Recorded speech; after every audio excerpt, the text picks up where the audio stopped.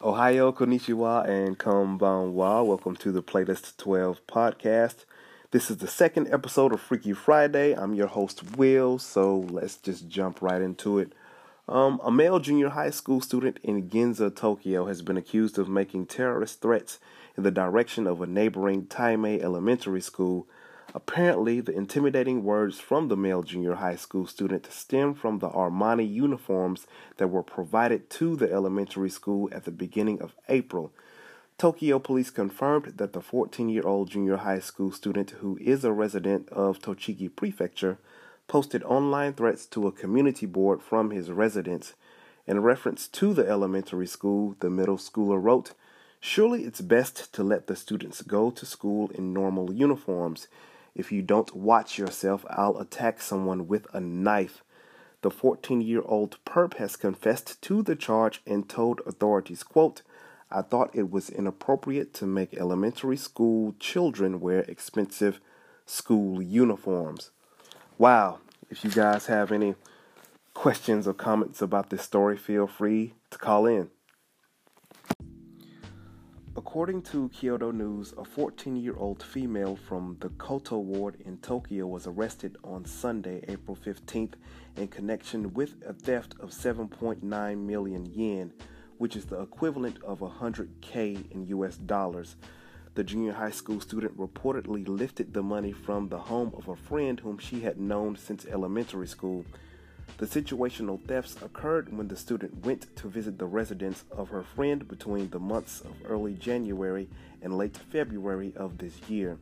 The suspect, who at this time remains nameless, has admitted to the theft and also told police that she distributed 1 million yen each to 10 of her classmates. The teenage thief said that peer pressure and her lack of friendships motivated her to commit this crime.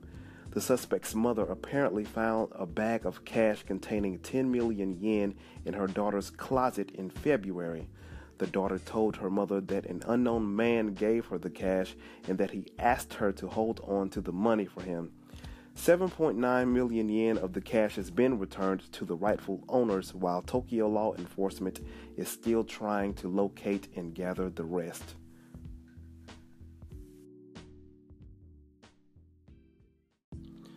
Okay, so now let's talk about Tinder for a moment. So, for those of you who've been living under a rock for the past 4 to 5 years, Tinder is a dating app.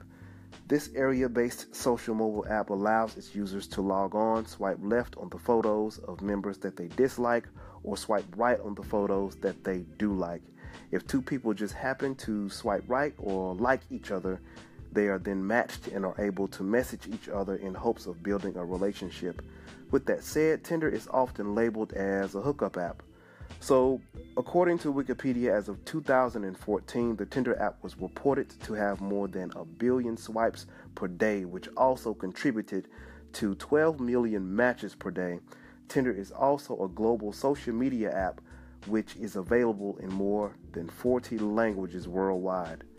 Okay, so being that I'm currently in a relationship, I'm not a Tinder user or subscriber, but I did take interest in the app when a single American friend of mine said that after using Tinder in Japan for a while, he noticed that a noticeable amount of Japanese women on the app pretty much had the game fucked up and were misusing it. Apparently, some Japanese women of all ages and walks of life are using this hookup app to take advantage of lovesick and sexually deprived native English speakers. Instead of doing the things the right way like a normal person, which would be seeking out some sort of English conversation school and paying for lessons, they just said, fuck it, I can use this hookup app, match with random foreigners, and sharpen my English skills for free. Now, I took it upon myself to do a little investigating, and I joined Tinder for about a week in search of these ghetto, low-life women who were there looking for free English.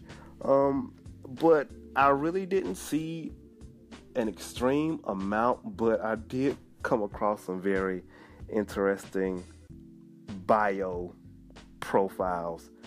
So I'm going to read some of those in a bit.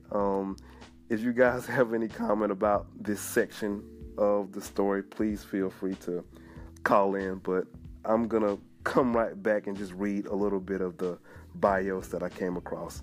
All right, check you guys in a bit. Peace.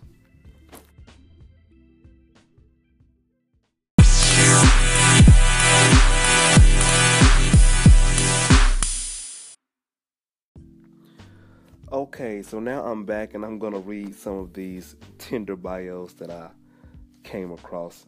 So let's start with Train28. She said, speaking English only, no hookups. Tamoya27 said, looking for a friend with benefit, but not everyone can do it. Yuka21 said, I don't like emojis or the tricks you use by posting pics of you with your dog. I don't fall for that kind of stuff. Emily30 said, I'm Japanese. I'd like to make new friends who can teach me English in Osaka. I really like talking with foreign people. Let's exchange languages. Viviana said, Osaka now, pastry chef living in Taipei, drink and lying in bed. All right, Una24 said, half Japanese, looking for friends. All right, and Sa32 said, I love black people. Now 33 said, no hookups. Akiko32 said, 7 years overseas, cosmetic marketer, music, dance, 163 centimeters, no one-night stands. Mommy26 said, now I'm studying English. If you don't mind, please be my friend and tell me a lot about English, your country, and so on. No one-night stands. Nike27 said, looking for a Caucasian friend. Lisa20 said, feel free to talk to me in Japanese, English, or French.